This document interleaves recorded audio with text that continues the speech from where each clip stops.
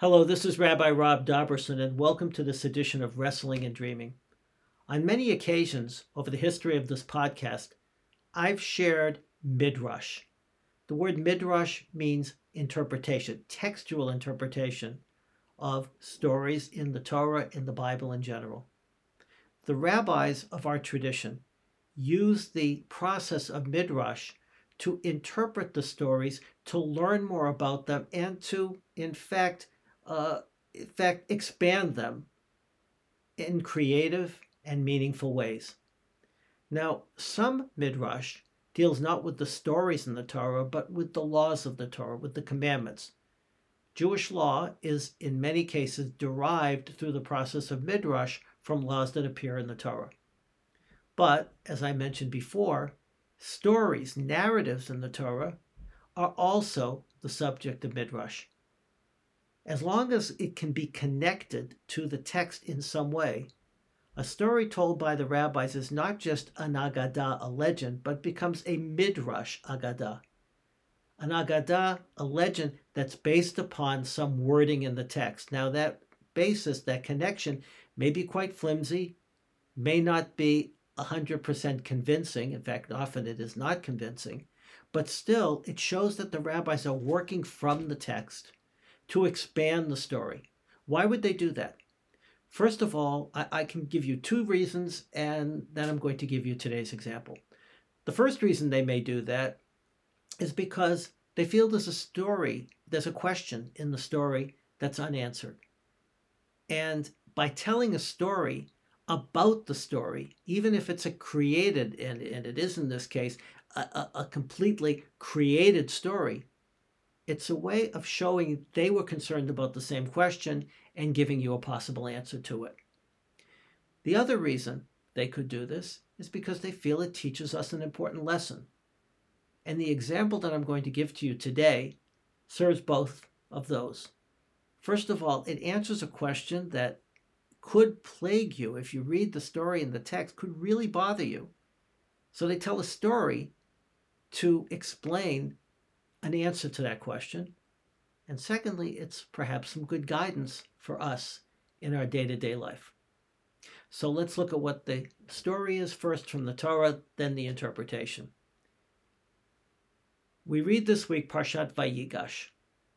It's the pivotal moment in the story of Joseph and his brothers, where Joseph reveals his identity to his brothers. Just to give you the background, of course, Joseph is in Egypt. His brothers have come down to Egypt for the second time to get food because there's a famine in Canaan. This time, however, they brought Benjamin with them, the youngest child, Joseph's full brother. And that was not an easy thing to do because Jacob, the father, didn't want to see Benjamin go down to Egypt because he was afraid he would lose him as he lost his other cherished son, Joseph, years before.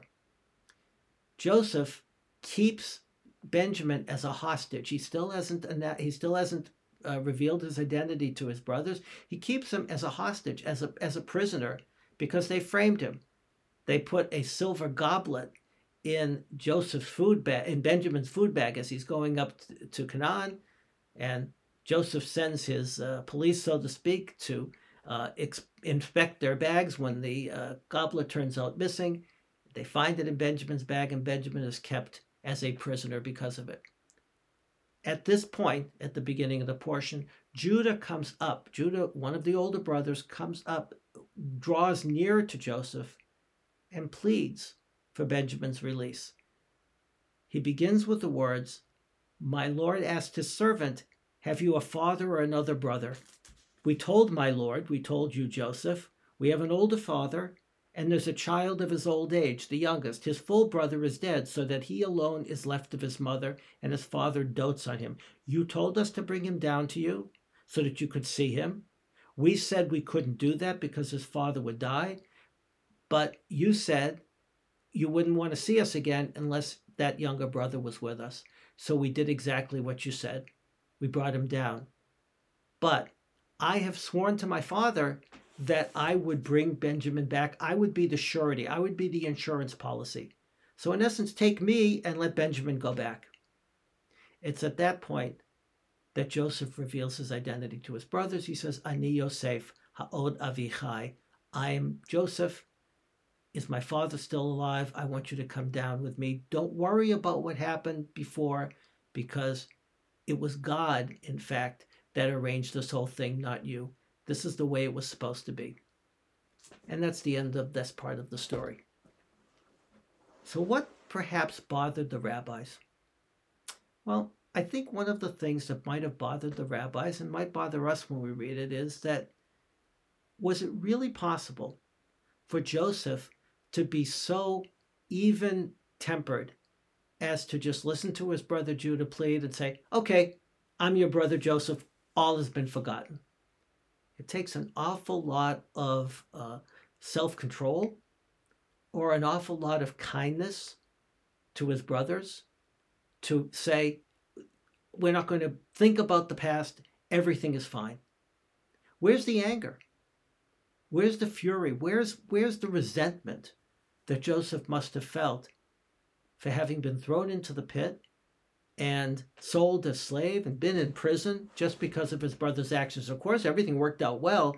Joseph was in a much better place now than he would have been back in Canaan. He's in power, he's in control, but still, they were harrowing years.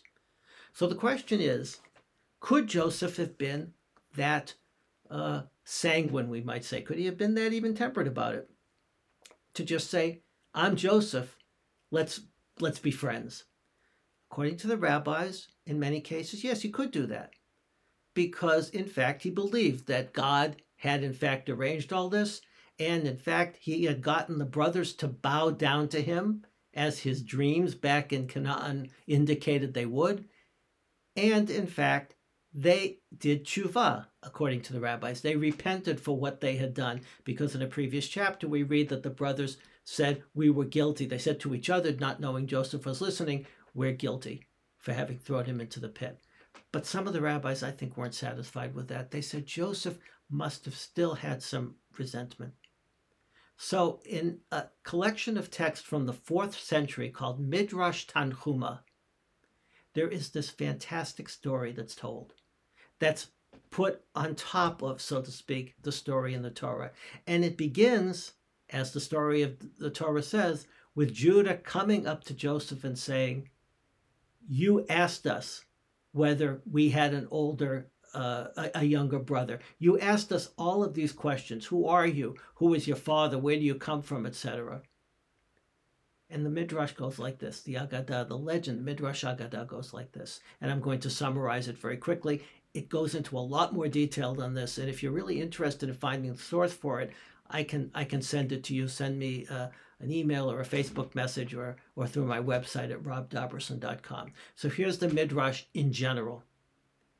Judah, instead of just coming up to Joseph and reminding him that they had honestly answered his questions, in fact say, of all of the people that came down to Egypt, did you ask them any of these questions?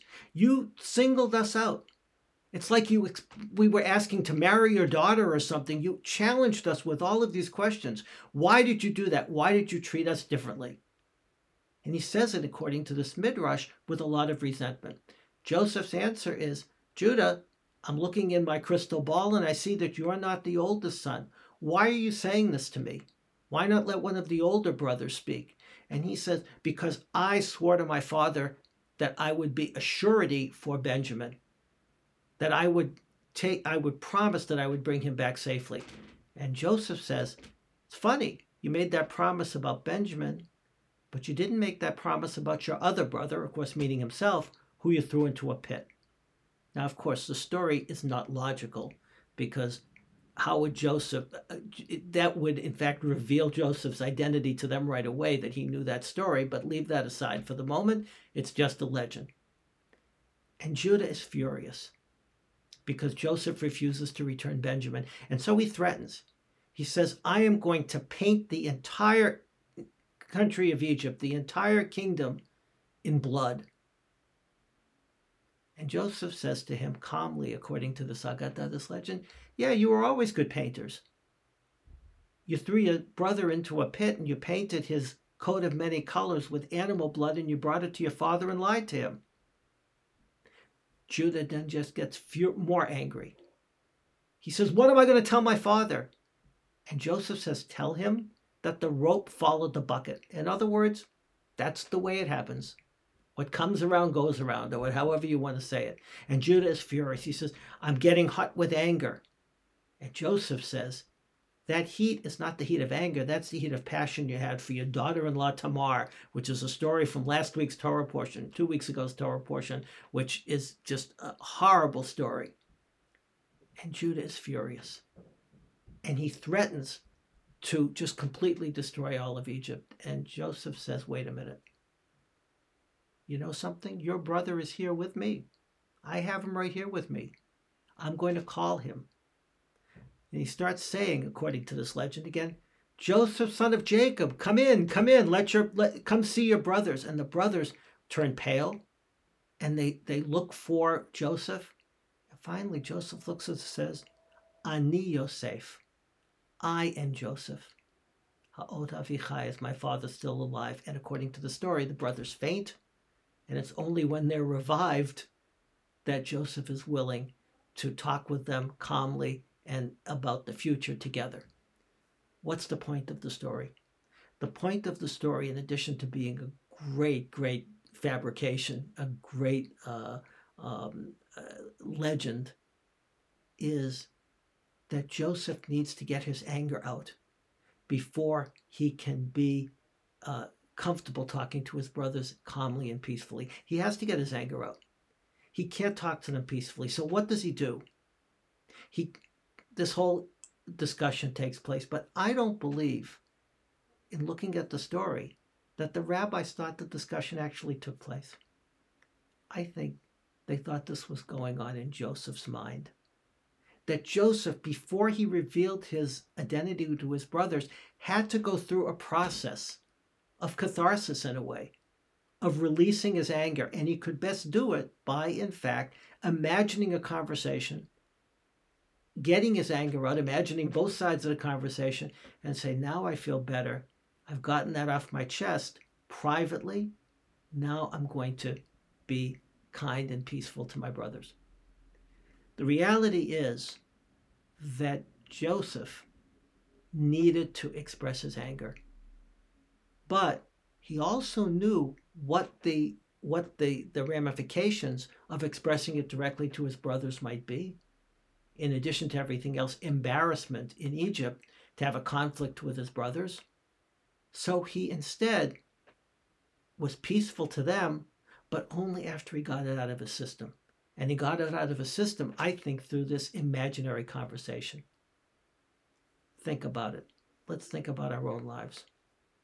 There are times where we really want to say something to somebody, whoever that somebody may be.